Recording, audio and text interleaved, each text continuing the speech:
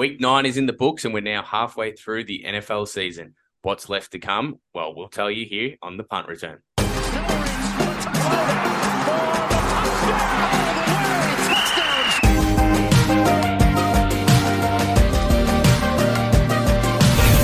Welcome back to the punt return. It is week 10 in the NFL coming up this weekend. And again, unfortunately, we are a man down with Nick Splitter on the flight right as we speak right now, back from Philly on the way home to Melbourne. Not the result he would have hoped for with the Phillies not winning a game once he got over there. They led 2-1 and ended up losing, of course, in game 6. So, yeah, disappointing for Nick, but an unbelievable experience, no doubt. We'll hear from him next week, absolutely. But again, filling in these shoes, and our great friend and one that helped us have a great week on the punt as well is James Rosewarne. James, great to have you back, mate. How are you? Great, Ryan. Thanks for having me on, and safe travels to Nick. Hopefully he gets back safe and sound and we get all these stories. Yeah, yeah, it's going to be good to debrief with him next week and find out what he got up to, other than, of course, going to a couple of games of the World Series and loving. I know he's got a few family members over in Philly as well, so it would have been an amazing trip, just an impromptu one. And again, off the back of some good punting on from this pod. Yeah, exactly. And even though, as you touch on, the Phillies were disappointing in World Series, his Eagles are absolutely flying. So he's got the sort of back nine, second half of the season now to really enjoy it, and there could be a Super Bowl at the end of the rainbow. Yeah, absolutely. And look, he could even get back on the plane. If we have some more wins on the plane, he might be back over Philly next Feb he might be able to take me, and we can do a live pod from the Super Bowl. That'd be pretty cool. But yeah, That's Philly it. going very well. They obviously beat Houston on that crazy Thursday night where Houston were obviously playing in Philly against the Astros in the World Series, and then obviously Philly Eagles doing the job on the Texans on Thursday Night Football to remain undefeated, and it's the first time in their history of the franchise that they've gone 8-0. Yeah, and they look amazing, like we touched upon last week. In fact, the true story, and it probably was, that's where I'm most loaded in defense as well. They're causing absolute mayhem. They're so speedy back there as well. The Robert Quinn addition is going to cause even more problems, particularly dangerous in the secondary as well. They're just real hawks. I think they've already forced on the season 16 or 17 turnovers, or that's their total differential. They're protecting it on offense and they're Yeah, stripping away on defense. So it's yeah, that's a beautiful combo. yeah, that's the key one, isn't it? And they're not just creating those takeaways, as you said. They're protecting the football. And Jalen Hurts has been, the question was about him obviously was his throwing ability and how many turnovers he might have, but he's been phenomenal throwing the football, and they've taken care of it, no fumbles, and it's been really clean offense, as you mentioned. Yeah, awesome game management by Jalen Hurts, and yeah, he looks brilliant. He looks like he's an MVP candidate, top three MVP candidate now. So, and it seems legit. We're seeing it by the week, improvement by the week as well. So it's great. Absolutely. And just having a quick look at their schedule for the remaining part of the season, they play two teams above 500, which is the Tennessee Titans in about a month's time. And then the Cowboys on Christmas Day, which will be Boxing Day here in Melbourne, which will be unbelievable game, that one. And that could, shape up, especially if they're undefeated going into to play Dallas on Christmas Day. Wowee. Yeah, for people who have backed them number one seed and to win the division, it'll be hopefully Christmas payout there. Yeah.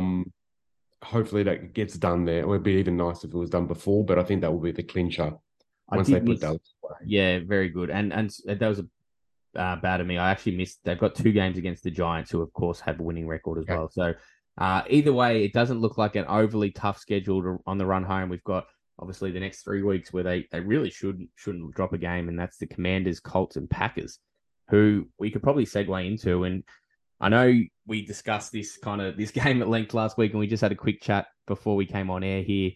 You almost talked me out of playing Detroit last week. I still stuck with the money line, but didn't have the balls to tip them in my couple of tipping leagues. But that Detroit defense, the 32nd ranked Detroit defense, if you don't mind, who have been historically bad this year, picked off Aaron Rodgers twice in the end zone, 3 times overall, and just made Green Bay look silly and second rate, didn't they? Yeah, 3 turnovers for the match. And I think it was one of their few sub 400 total yard performances as well, which is when they keep an opponent under 400 yards, the earth shakes. So, and they did it last week. And yeah, Detroit are my white whale. I can never catch them. I mean, I like them in the preseason, and that was one that's a over and under total that I'm definitely getting wrong. I teased them out as well. I think I took them to about 7.5, and I thought that yeah. Anyway, that's not going to get there. I just can't catch the Detroit wave. Yeah, look, I don't know if it's completely written off for Detroit, especially if they can pinch a win against Chicago Bears this week. They'll get back to Yeah, 3-6 and potentially make a bit of a run. But yeah, it hasn't been an ideal start for Detroit. But yeah, where to for the Packers now? Obviously, they've obviously lost some more key injuries, especially on defense again. And look, it's just not looking good in Green Bay at the moment. And we've got the quarterback blaming again everyone pretty much but himself, and it's just stemming from a really toxic kind of situation there in Green Bay at the moment. yeah, the Rashawn Gary injury Mm. is the last thing they would have wanted as well, because I guess it was the defense is the only thing that can float their boat. You can get about $8 or $9 now for Green Bay to get a wild card, which means if you had told me at the start of the year that $9 would be on offer come November about them playing the postseason or a wild card, you would said, yeah, crazy. But Yeah, here we are. and I don't even think I think that's still well unders, to be honest. Like the way they're playing, they're just Yeah. to the naked eye, it's just been appalling. And another very hard game again this week for them against Dallas, who against that defense, it's just going to be very interesting watching. I know it's at Lambeau, but that defense against that Packers offense is going to be it's going to be a tough day for Aaron Rodgers, you'd think.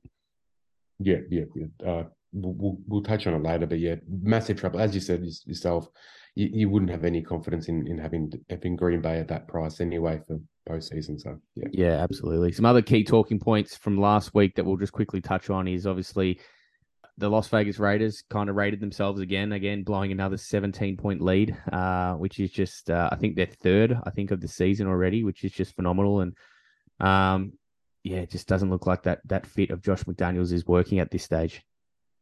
yeah, and the offensive line's getting torn to pieces, Mm. particularly there. They're getting playmakers on defense, and they finally woke up and incorporated Adams into the lineup. But even then, it's a mess. It's a mess.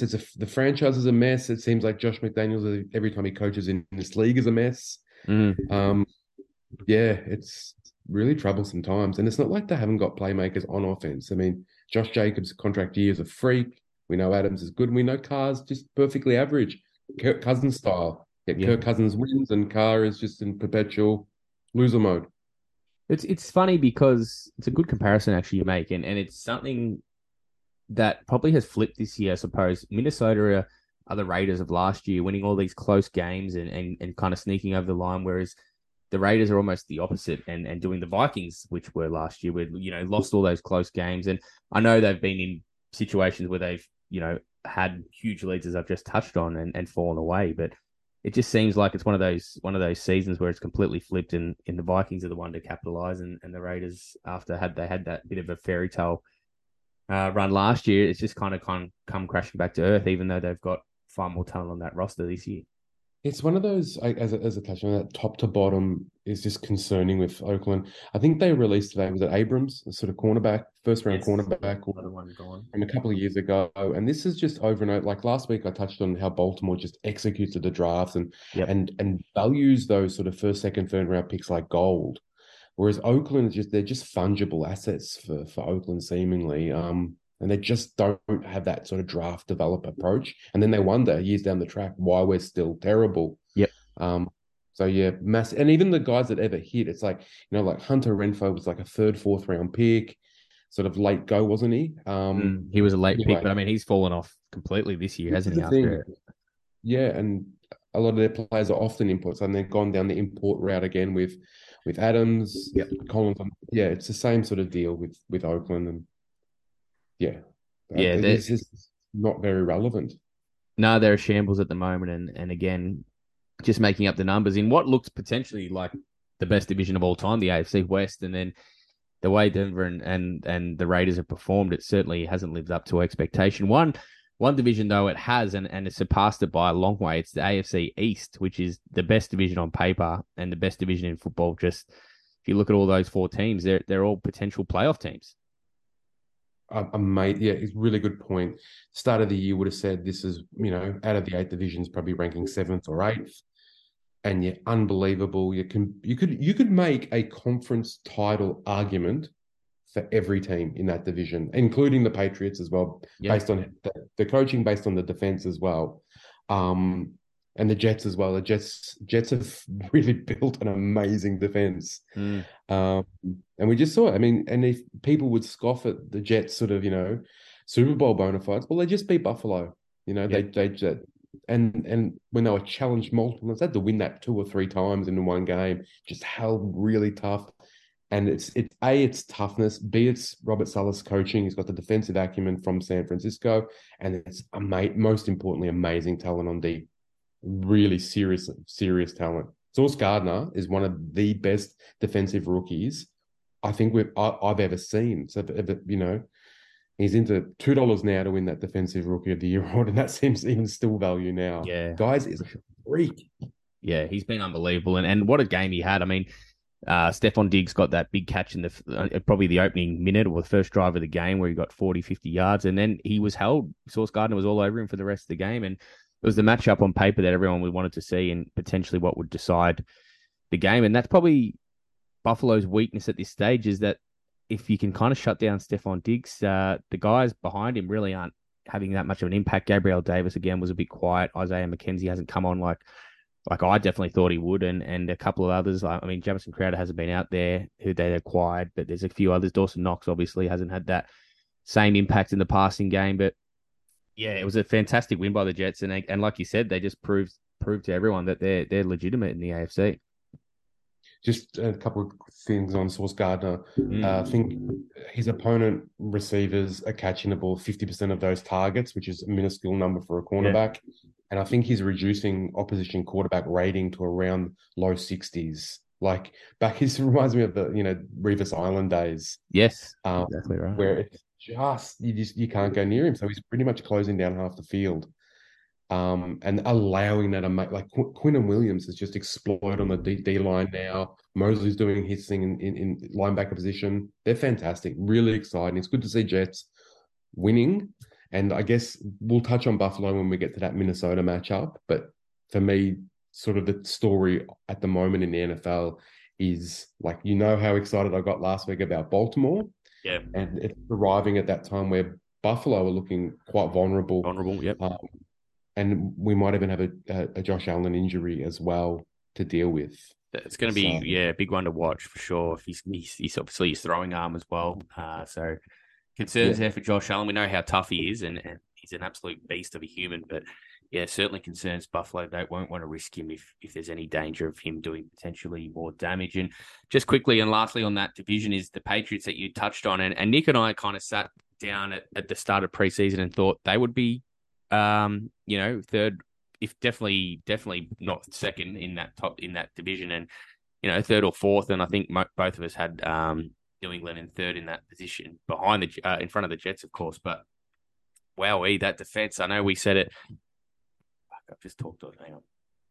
So Nick and I we kind of talked about the Patriots at the start of the season, and we just kind of mentioned their defense and how kind of plain and I suppose how bad it looked on paper, really, compared to what Bill Belichick's had at his disposal in past seasons. But haven't they shown up? Matthew Judon's having a phenomenal season. He's got plenty of help as well, and 9 sacks. I know they only played the Indianapolis Colts, who are just their offensive line is just non-existent at the moment, but 9 sacks and just another dominant, almost shutout victory. It seems this Patriots defense is the exact kind that Belichick wants. Yes. And you know what I mean? It's these kind of 3rd, 4th round picks, the Dietrich Wises, Bentley, that's this amalgam of players that he coaches up. And I think those kind of guys work perfect for him because they don't come in with that sort of big clout, ego, 1st round studs. He can mold them. He can coach them up. He can get them to where he wants to be. And that's why that kind of thing with Belichick, when players leave the Belichick nest and get big deals elsewhere, he's like, I've squeezed every drop out of you, and I'm happy for you to go. I'm happy for you to go and get your 10 or 40, $50 million contract now. And it's sort of like, he's almost saying, I guarantee you won't succeed elsewhere because I know what your limitations are. Mm. And I was like, yeah, so it's fascinating. He's in terms of pro sports, it's just one of the most beautiful things to watch a Belichick defense like this, just coached up, and he's so thorough. Belichick, that's his thing. Yeah, and there's certainly no signs of him slowing down. The issue, obviously, for the Patriots is that quarterback position at the moment, but that defense is certainly keeping them right in the hunt for the playoffs once again. So we'll move on now and let's have a quick look in week 10. But quickly, we'll just have a recap of last week's tips, and we did really well. We had our lock of the week wrapped up pretty quickly within a couple of minutes. Cincinnati just looked like they were going to run away with that game, and of course, they jumped out to a 42-7 lead before a couple of junk time touchdowns by the Panthers. But yeah, 5 touchdowns for Joe Mixon, and it was just a complete cakewalk for the Cincinnati Bengals, who covered the line and continued our good form on this podcast with our lock of the week. So another lock of the week saluted. We talked about it at the top. James almost talked me out of that Detroit line, but we got the Detroit line home at the plus. Just missed out on Philly with it by a couple of points. A couple other ones that James kind of steered you into was Seattle to beat Arizona. We really liked the Jets and the Titans to cover those big lines and big starts they had against the Bills and the Chiefs. And of course, the Jets went on to win that game, but the Titans as well really took it up to the Chiefs and covered comfortably. So another good week. And a quick wrap up on fantasy that we got back on track, Nick and I. Our team went to 6-3 and had a good win. So sitting second on the table there with obviously the guys returning from the bye week. So that was a very handy result. So another good win for fantasy and all going well there. So it'd be good to have my co-manager back on deck as well to talk things fantasy. But kicking us off on Thursday Night Football, an absolute stinker of a game. And in saying that, though, we did see an incredible matchup between these two teams just 9 or 10 days ago. That's the Atlanta Falcons. They go to Carolina to take on the Panthers. The Falcons go in this one as the minus 3.5 point favorites. So you could easily see why they obviously the better team and they should be getting the job done here against the Panthers, especially the way they performed last week. But yeah, it's an interesting one because it's so much on the line here now for the Falcons. They're actually playing for a division title, which, who would have thought that at the start of the season? So, lots on the line. They'll actually go to outright first in the NFC South if they can knock off the Panthers here, of course. And incredibly, the Panthers stay in touch if they somehow beat the Falcons. But yeah, just can't see that happening in this one. I certainly don't want to play in it, though, in terms of playing that line. It's an absolute stay out for me, but probably a few props to keep an eye on. It is obviously going to be all the Atlanta rushing lines. That they obviously run the ball so well. They're 4th in the league in rushing the footy, but only 30th in passing, of course. So, yeah, Darrell Patterson returned last week with a couple of touchdowns and is an absolute weapon. So, play him a couple of times in your same go multis to score a touchdown or rush for a big game, because obviously they eased him in last week and Tyler Algier kind of held down the fort in the majority of the carries. But yeah, you think it's going to be a pretty heavy ground and pound game by the Falcons, and they should get to victory here and go back to the top of the NFC South. Yeah, I agree with you, Ryan. Like, I think they'll win. They should be able to cover, I think, as well. It's only 3 points. Like you said, Atlanta's the 3rd best team in the NFL in terms of total rush yards, and Carolina are the 3rd easiest team to run against.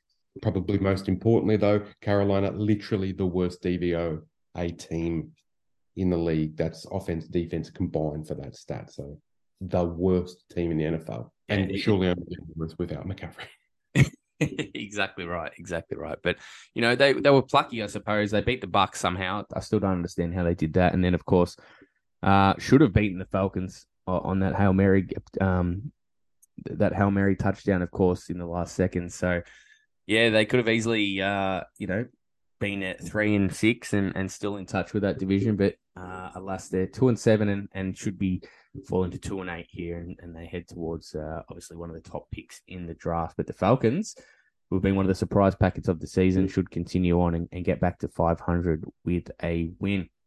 Now we head to Germany, if you can believe it. Munich will be hosting the first ever game in that country of the NFL. The Seattle Seahawks take on the Tampa Bay Buccaneers. This is a very interesting matchup. And the Bucs, they start favorites in this one. They're 2.5 point favorites against the Seahawks.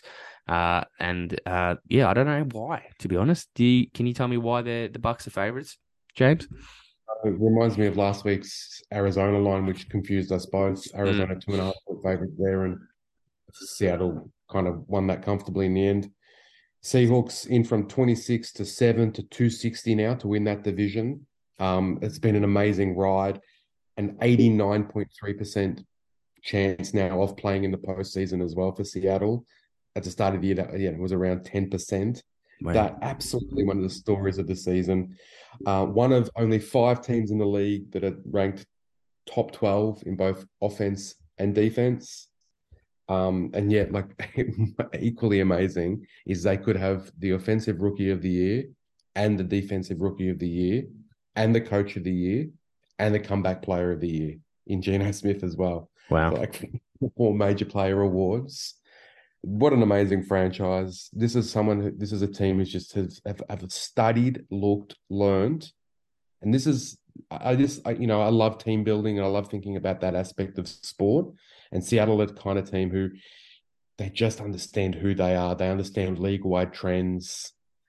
They don't have this kind of arrogant aspect of themselves. And it's wonderful to see in what they're already in competing again to potentially win that division.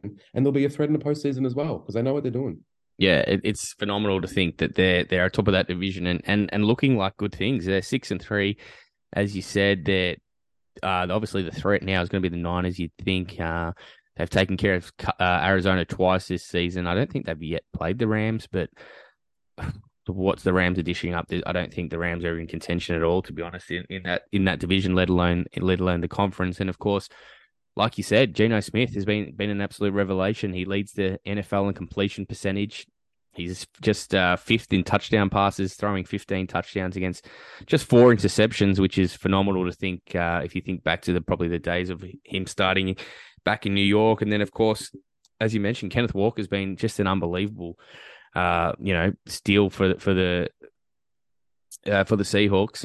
Rashad Penny going down hurt them, of course, but Kenneth Walker's just made that position his own at RB1, and he's found the end zone 6 times since taking over in week 6. So he's going phenomenally well. And again, he closed out the game with just some barnstorming runs and just ran the ball so well. He even got into the end zone again late in that game. So yeah, it's just been a phenomenal couple of weeks for the Seattle Seahawks. And yeah, I don't see why they can't go in and beat the Bucks here. And the Bucks offense is just sputtering along, as you mentioned, that Seahawks defense has been brilliant, and the Bucks have they barely score any points. They're only kind of gone over 22, I think, once this season, and Seattle have done that 6 in their last 7 games. So I just don't know if they can keep up with Seattle's offense in this one. So I'll be playing the Seahawks at the plus. I'm very happy to be taking a plus on that game. I thought Seattle deserved to be if anything, a pick 'em. If anything, maybe a favorite. So, yeah, happily play the Seahawks here, and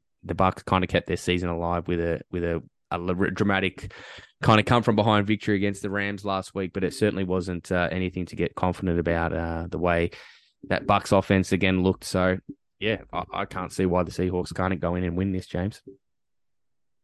Yeah, I think the Seahawks will win. Won't be a play from me because of the futures considerations. I want to double Mm. down and equally disappointed. But yeah, I certainly wouldn't be touching Tampa with a barge pole at the moment. So yeah, Exactly right. Exactly right. This is the game you want to touch on, and it's a super intriguing one. It's the Minnesota Vikings, 7-1 Minnesota Vikings going into Buffalo to take on the Bills. The Bills do start big favorites though in this one still, despite Josh Allen's injury cloud. They are minus 5.5 point favorites. The total is 44.5, James. yeah, that line's in from 7.5 to 5.5, and Right. I think if it was a healthy Allen, could be as much as 8, 9, 10, to be honest. But the concerns now with Buffalo, you touched on it before. 3 weeks ago, they were DVO number 1 for both offense and defense. That slipped to 4 and 6. Matt Milano injury hurts. When you lose your best linebacker, it just sort of unbalances your team. It just means everybody else has to do their roles quite differently. Sort of like that defensive midfielder in soccer, right? Like that Mm. lockdown inside linebacker. selfless kind of player who just ignites everything on defense. So that's a big concern for them at Buffalo. But a couple of the way I'm thinking of that from a futures perspective is, off the back of what we said last week about Baltimore. Baltimore have moved from 9 to 650 for that conference. A couple of other plays though. Baltimore to get the number one seed is $11 still on the boards. They probably would have to win out from here. Mind you, Baltimore have the easiest schedule remaining. That's even easier than Phillies, right? So extremely easy Baltimore schedule, and it would mean Buffalo have to drop 2 more games for the season. That's very much doable as well. So I would definitely encourage the 11 about Baltimore getting the number one seed. Clearly, KC is the sort of meat in the middle here, but I think KC have another couple of losses in them as well. And the other thing is, if you're brave enough to even hit against Buffalo again, do you think the $6 for Miami is good enough for them to win that division? So there's a couple of obviously bets against Buffalo. And especially now, I just think they're really vulnerable with this injury, off the loss. Can they be exploited? So, yeah, something to think about it for your Bills, Ryan.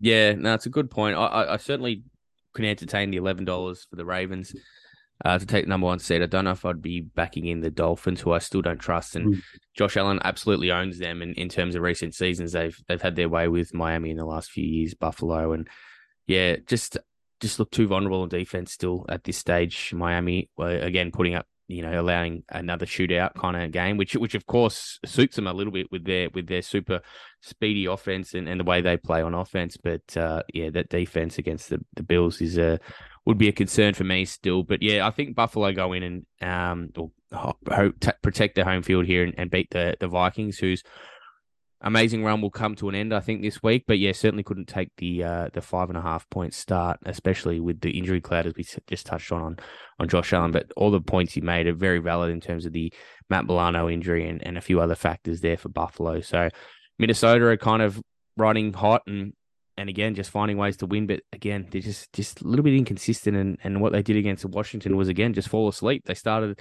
the game brilliantly, and then just for that middle period, just went asleep, where Washington completely owned the game. And if it wasn't for a really bad Taylor Heinicke interception, they probably could have won that game. And there's no knock on Taylor Heinicke, because he's playing amazing football for his talent level and far better than the previous quarterback that was in his position this season. So yeah, they probably let one slip there, Washington. And again, Minnesota found a way to win, and it's what they've been doing all year. And kind of, the scenes you saw after the game with Kirk Cousins and on the chains on the plane, they look like they're having fun, and the chemistry is certainly lifted since Mike Zimmer's left that franchise. So good signs in Minnesota, but I think their run comes to an end this week. But again, no play for me. Now, a really important go on, James.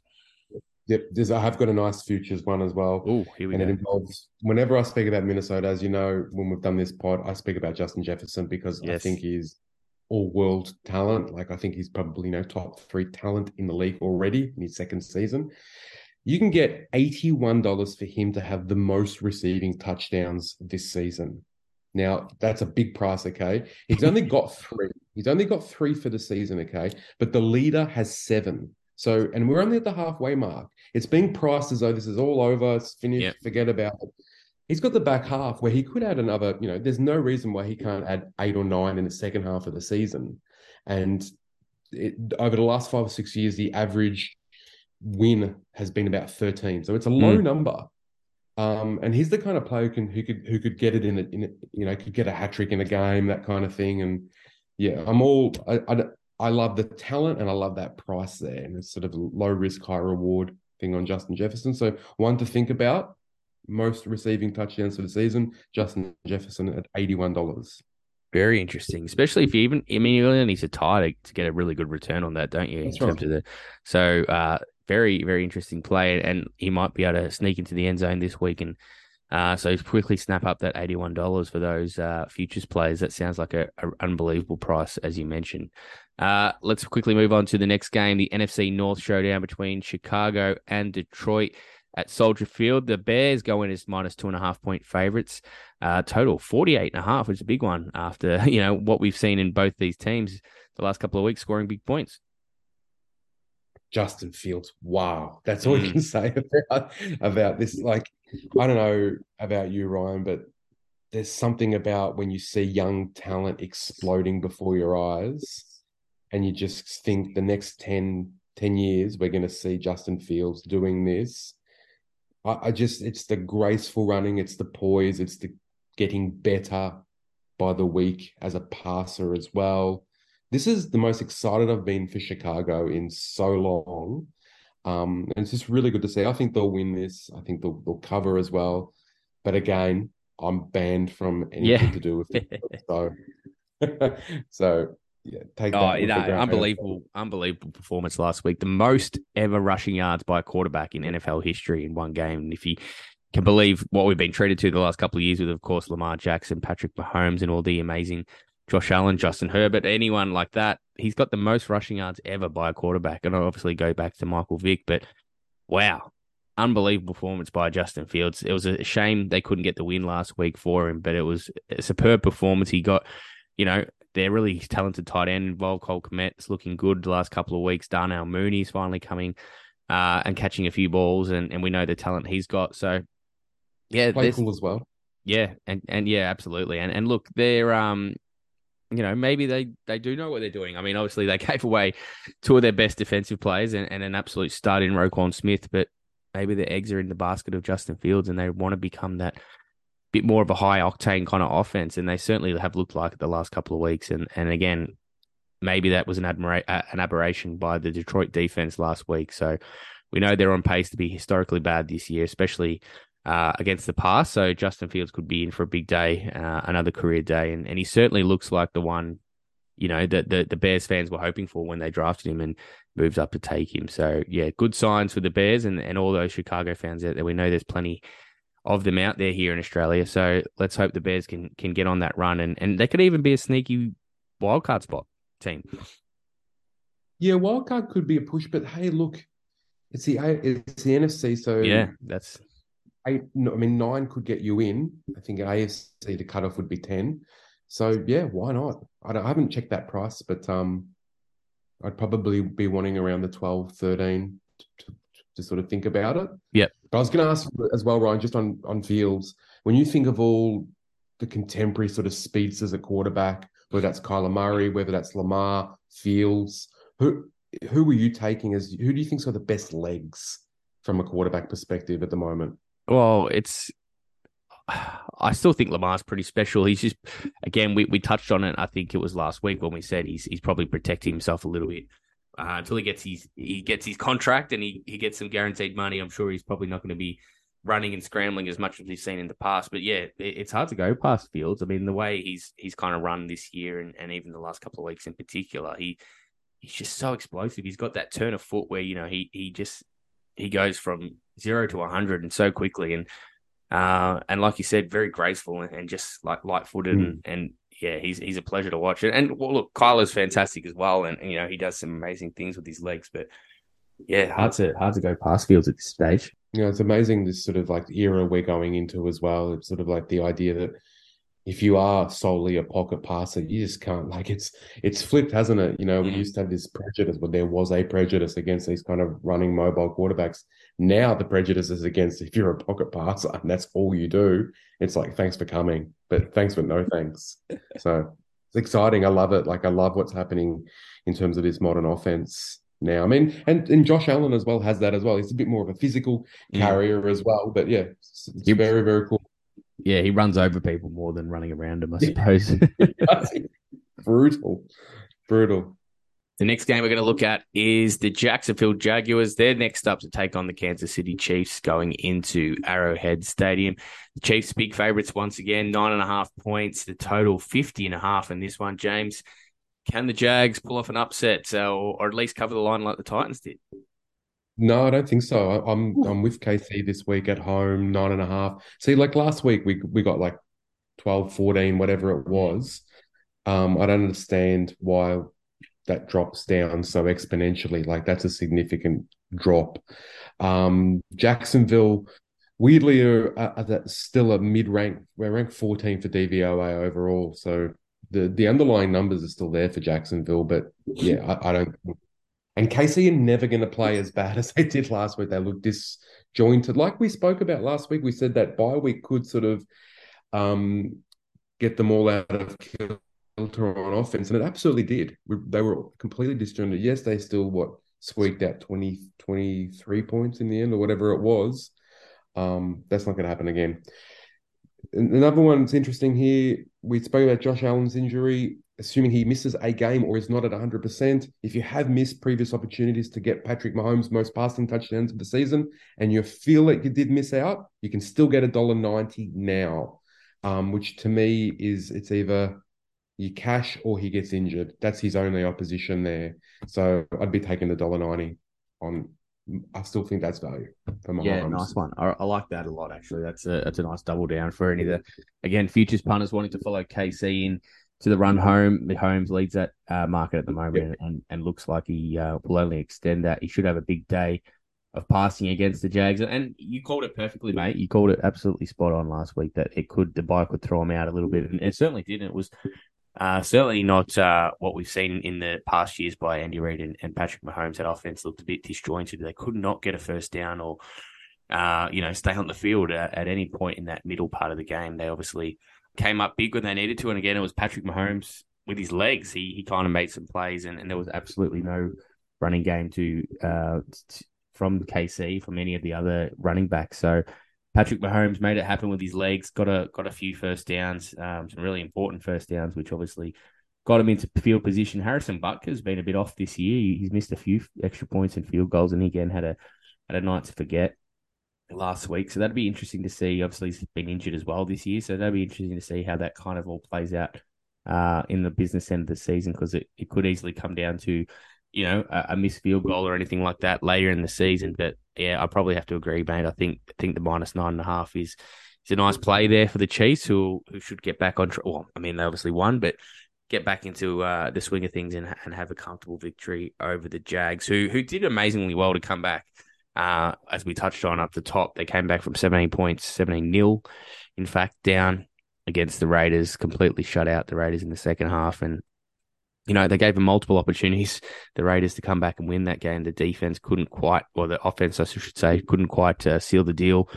But the defense just kept giving him stops and did the job. And it was a really important victory for Jacksonville, who got back on the winners list. And at 3-6, certainly not dead in the water in that AFC South, just a couple of games behind the Titans in that one, mate. Did you have any, I know you probably had a futures on Jags at one stage, didn't you, mate? Yeah, that's my other pretty Yeah. bad one.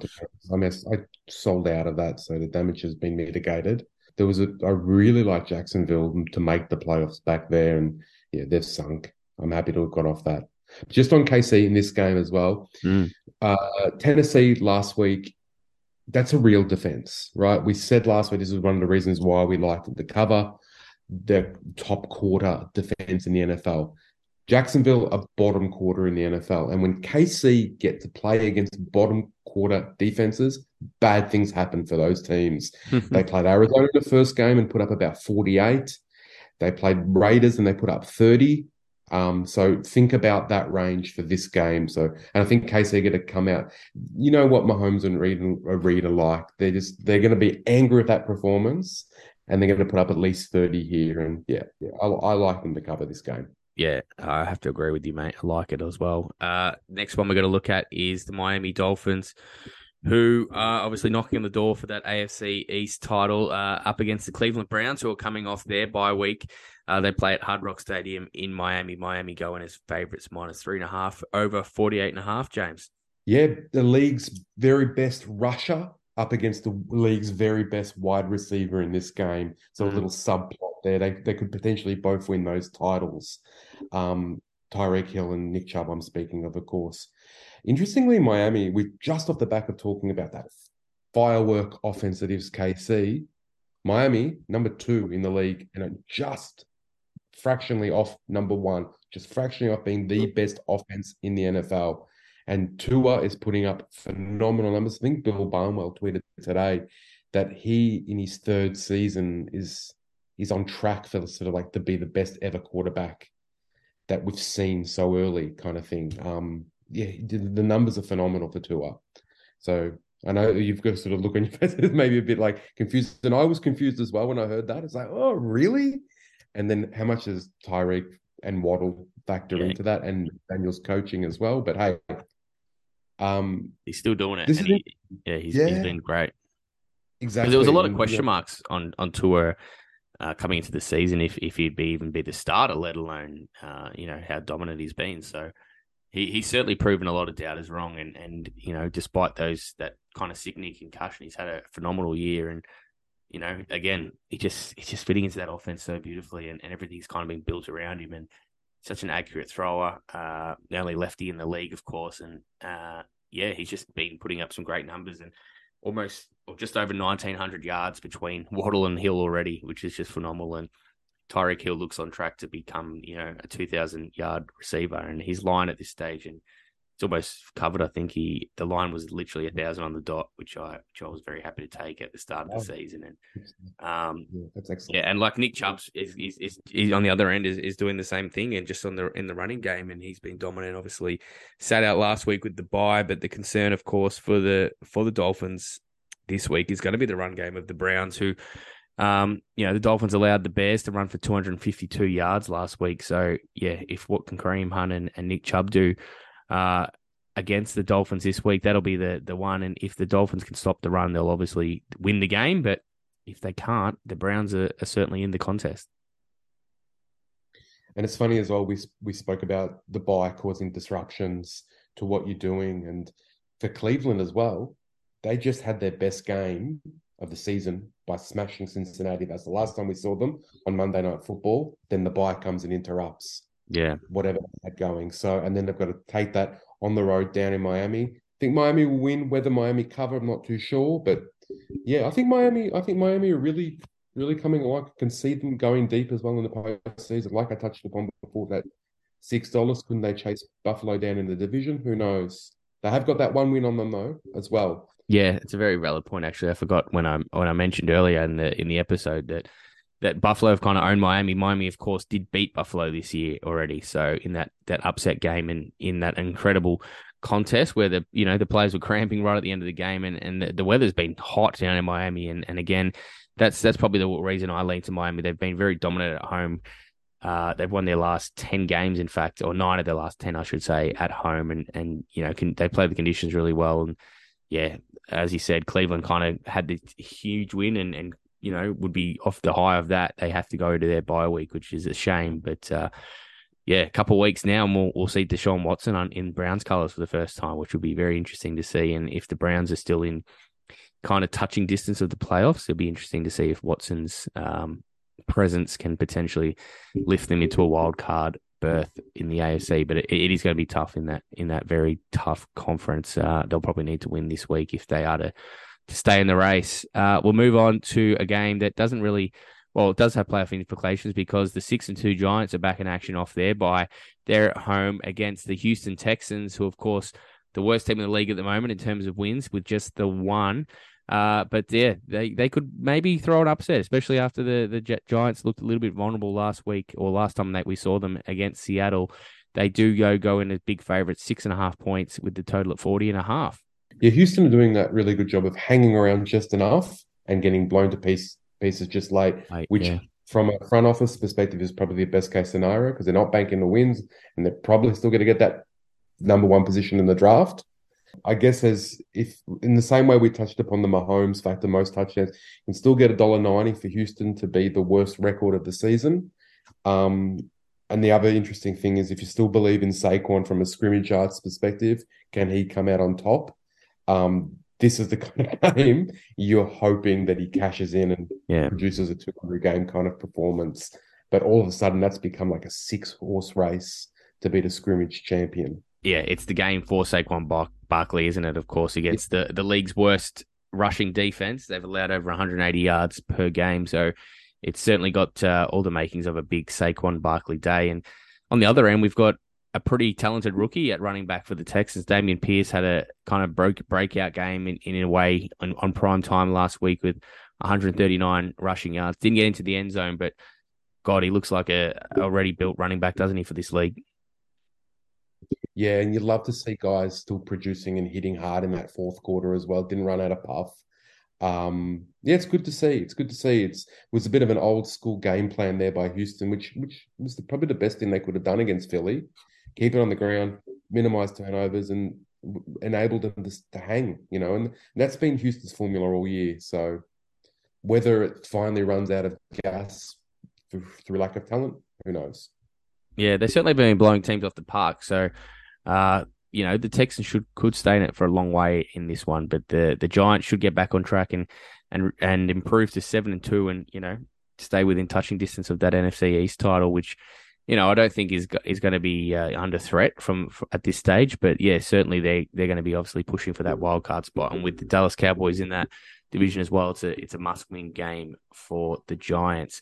The Pittsburgh Steelers move on. We'll move on. Yes, the Pittsburgh Steelers host the New Orleans Saints, another team coming off their bye. The Steelers, the Saints go in as slight favourites in this one, 2.5 points, and the total is 40.5 as well, James. Pittsburgh probably having just about the worst offense in the league. I think, well, they're definitely the worst yards per play offense in the league, 4.9, which is abysmally low. And I'm still a believer in New Orleans, and I still think they can win that division. You can still get about $6 and then doing so. Just on the eye, I mean, if I said to you, Ryan, of those four NFC South teams, do you think New Orleans is the most dangerous? Would they be the least likely team that you'd want to play?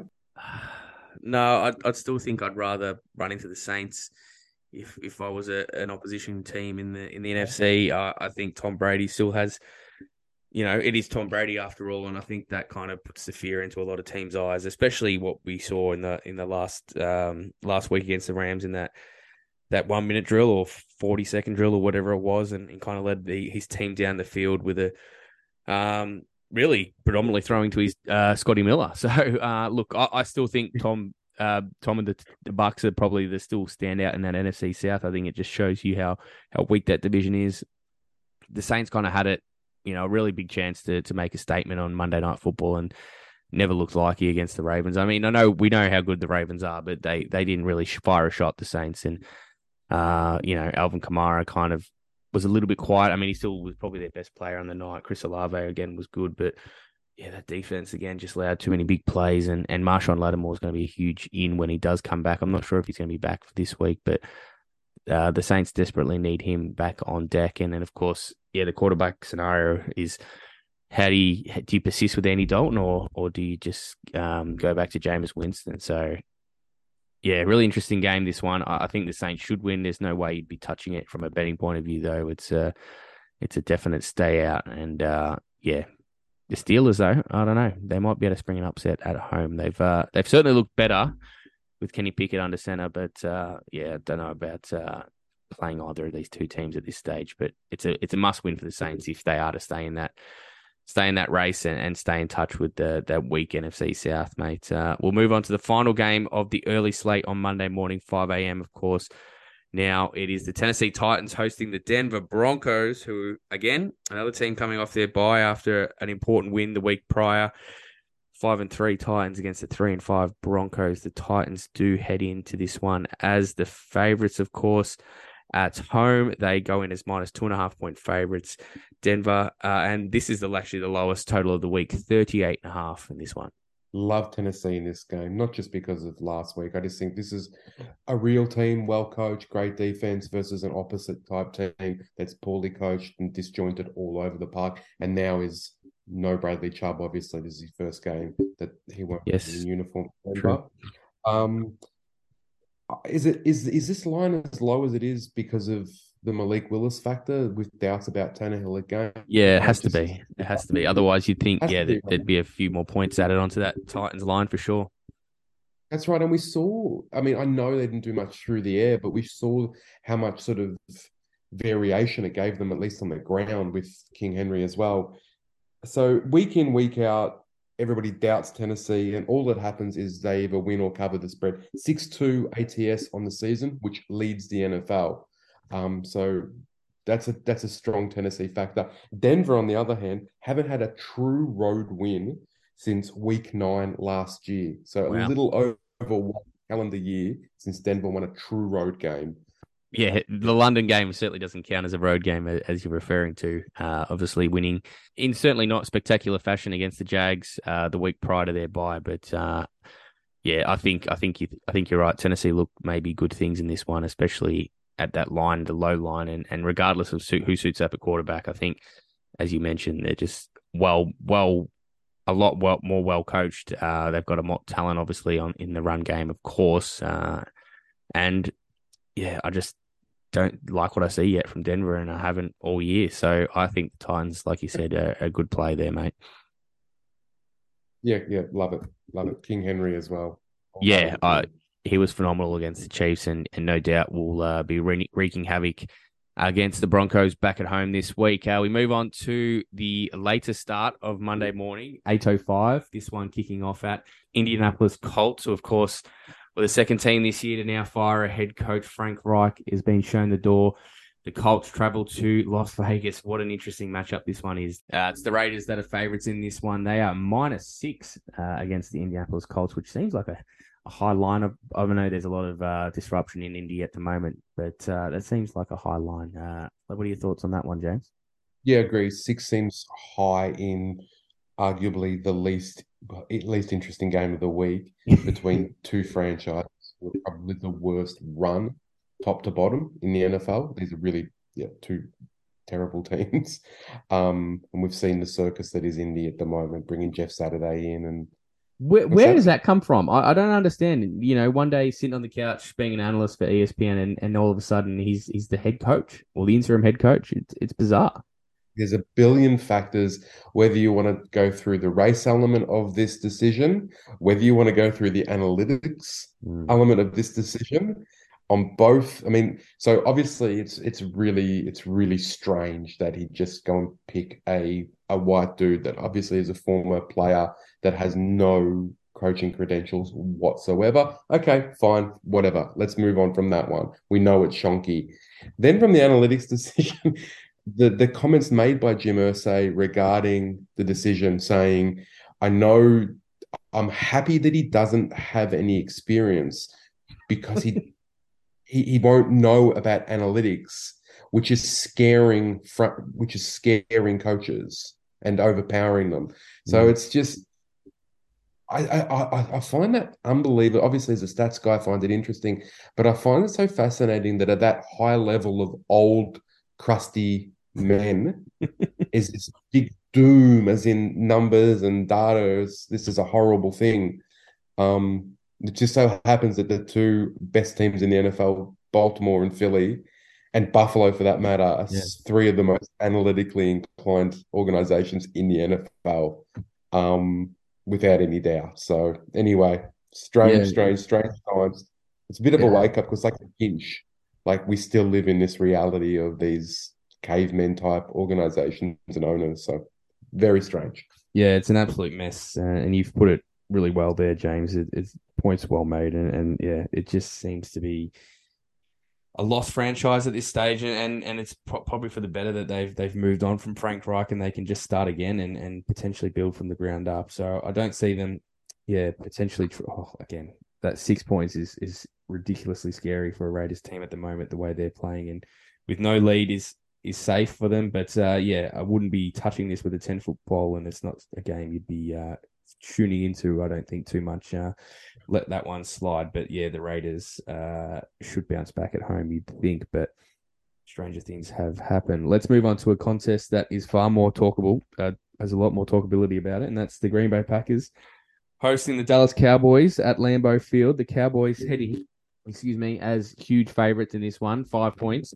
And that probably doesn't seem enough for me. I think the Cowboys will cover that comfortably the way the Green Bay Packers are going. They look dead in the water, and I know I've been waiting and waiting and waiting for them to kind of come good, and I've given up as of last week, and I was right in doing that last week, and I think they just get beaten and beaten down again by this unbelievable Dallas defense. Dak's back. The run games is working for Dallas. I think they'll just go in and smash the Packers, and get revenge of the playoff game where Des Bryant clearly caught that ball in Lambeau all those years ago.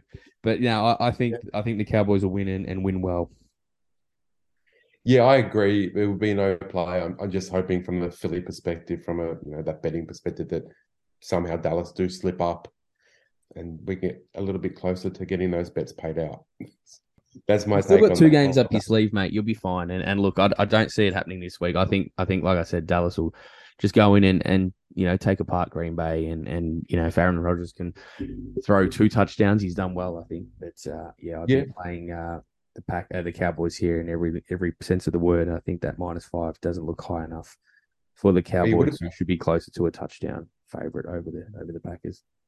he would have done really well, Ryan, because this is the best defense in according to DVOA, this Dallas defense, and yeah, to get But to yeah, get a couple of times, he would have done yeah, really well. absolutely. I mean, look, the run game was really solid for the Green Bay the week prior to last, but against Detroit, it just didn't show up. And Aaron Rodgers, of course, was the leading rusher for that team last week. So if that's anything to go by, they can't move the ball through the air. They certainly won't be able to move it on the ground. So yeah, I think Dallas go in and do the business there and keep the pressure on Philly, mate. But yeah, not too much pressure because it's still a couple of wins behind. So everything's in good hands there. Let's move on though to the final game of the early window of Week 10, the LA Rams against the Arizona Cardinals in a super interesting matchup.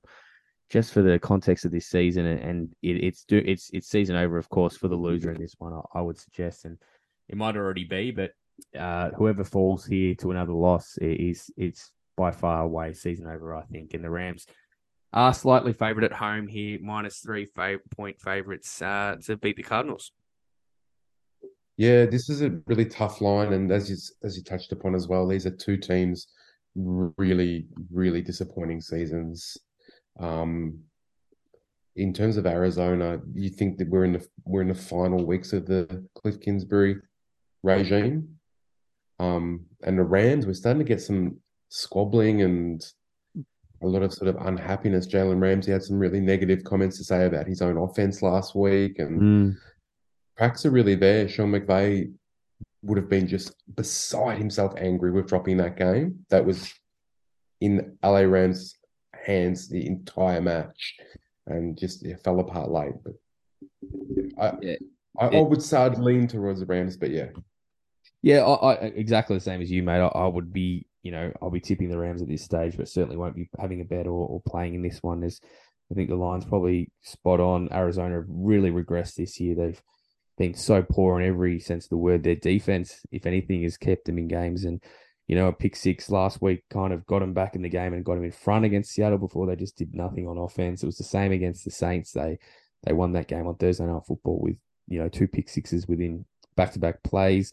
They had that incredible comeback victory against the Raiders where they had no right to win that game, and somehow the Raiders collapsed and gave them that victory more than the Cardinals won it. I think they've just been an absolute basket case this year, and I was so high on them last year and proven right. Both Nick and I really liked them last year, and they were flying at this time last year. They were, I think, 8 or 9 and zip. So they've fallen off a cliff again late in that year, and pardon the pun of falling off a cliff. I don't think the great man will make it out of this season alive, especially if they walk away with 4 or 5 wins for the season, which is kind of what they're on track to do at the moment. And unless they can, show something against this Rams team who have been just so poor. And like you said, they would be absolutely bleeding that they gave up that win last week, especially after the bye where, like you said, last week, Sean McVay would have gone away, had a lot of things to think about and sorted some stuff out. And while that offense did nothing, their defense looks better. But, it's, a bit going pear-shaped when the,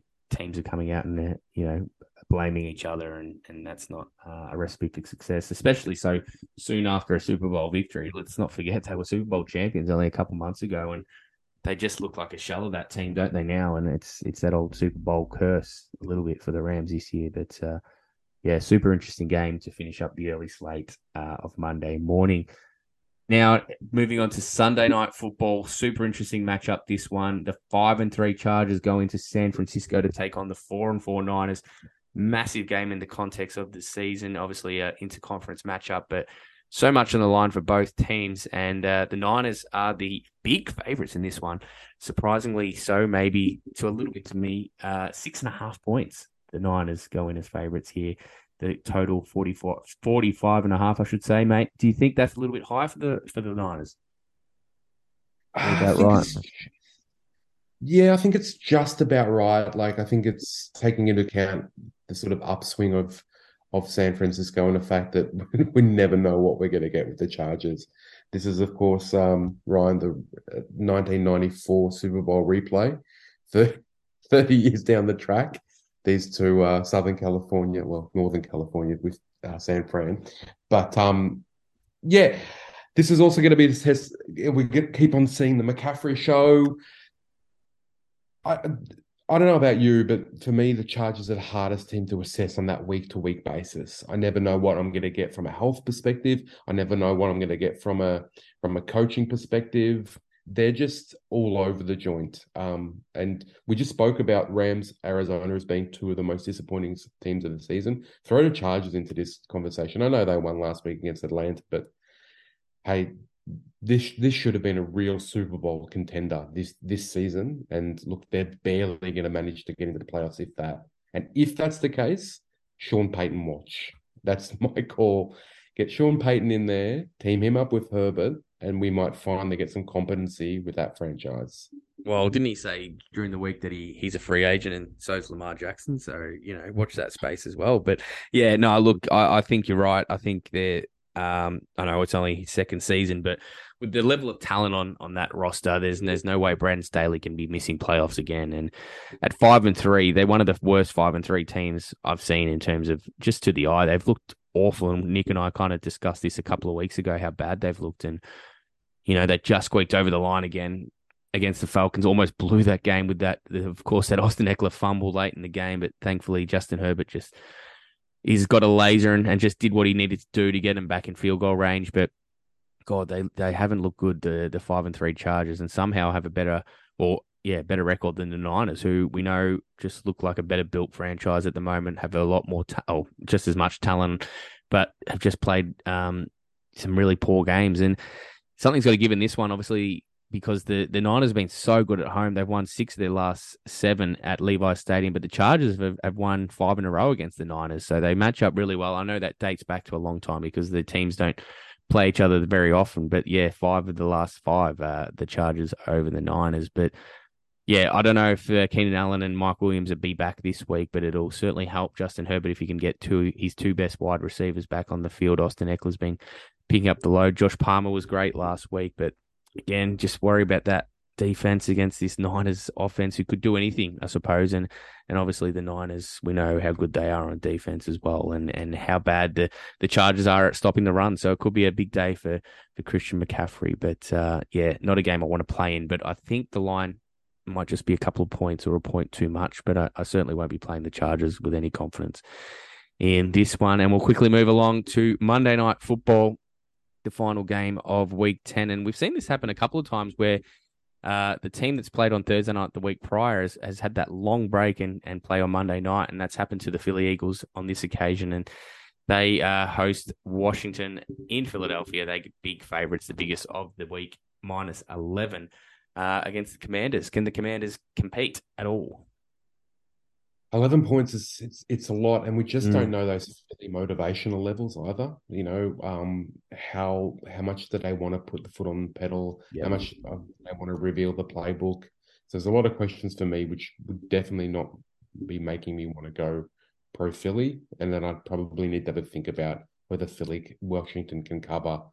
So similar sort of situation to the last Monday night game, right, or the Sunday night game, in terms of Tennessee coming into KC.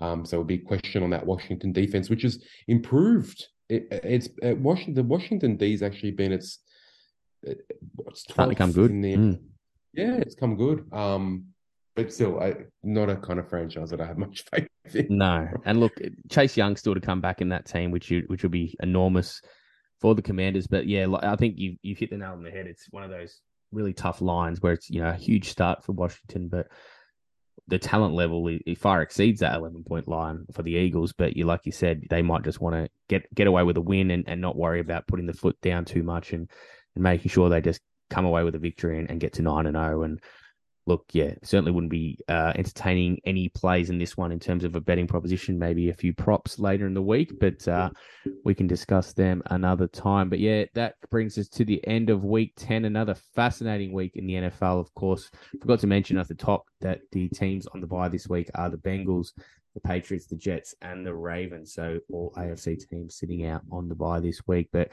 another fascinating week of football, mate. What's your highlight, James, to put you on the spot? What are you looking forward to most in week 10? Probably a little bit to see a little bit more of Justin Fields, to be honest. I want to see this show continue. It's exciting.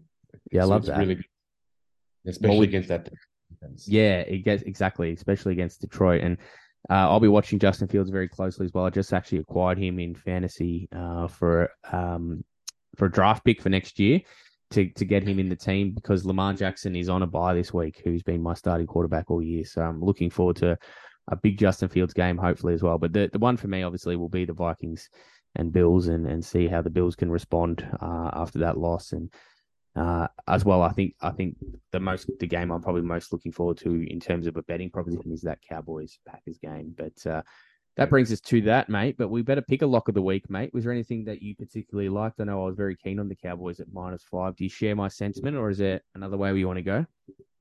I wasn't as boisterous on because I could see bloody Rodgers getting that late touchdown, maybe backdoor cover. I think we both kind of like Tennessee to cover against Denver, and we both like KC to cover against Jacksonville. And even Seattle to cover against the Bucks, but I would probably lean, probably towards those other two as more confident plays, the Titans or the Chiefs. Yeah, I think probably. I mean, we sort of like Titans last week. It's never a bad idea to be on Mahomes. Yeah, let's ride the Chiefs. Good call. Yeah. I think they'll wake up from a bit of an offensive grind last week and put some points on the Jags. So let's do that, mate. Let's lock that in. Even though it is a big line, 9.5, I think a double-digit victory is certainly well within reach for the Chiefs this week at home. Beautiful. No, I love it. Nice. Yeah, 6-3 on the year for the locks. So let's really ram home that and get to week 10 at 7-3. That'd be very nice indeed. But mate, again, thanks for jumping on at short notice. Nick has left us in the dark again, mate, but he'll be listening on the plane ride home, no doubt. So yeah, thanks again for jumping in, James. We really appreciate it. Good on you, Ryan. Thanks, mate. And we'll catch you again next week on the Punt Return. Go Bills.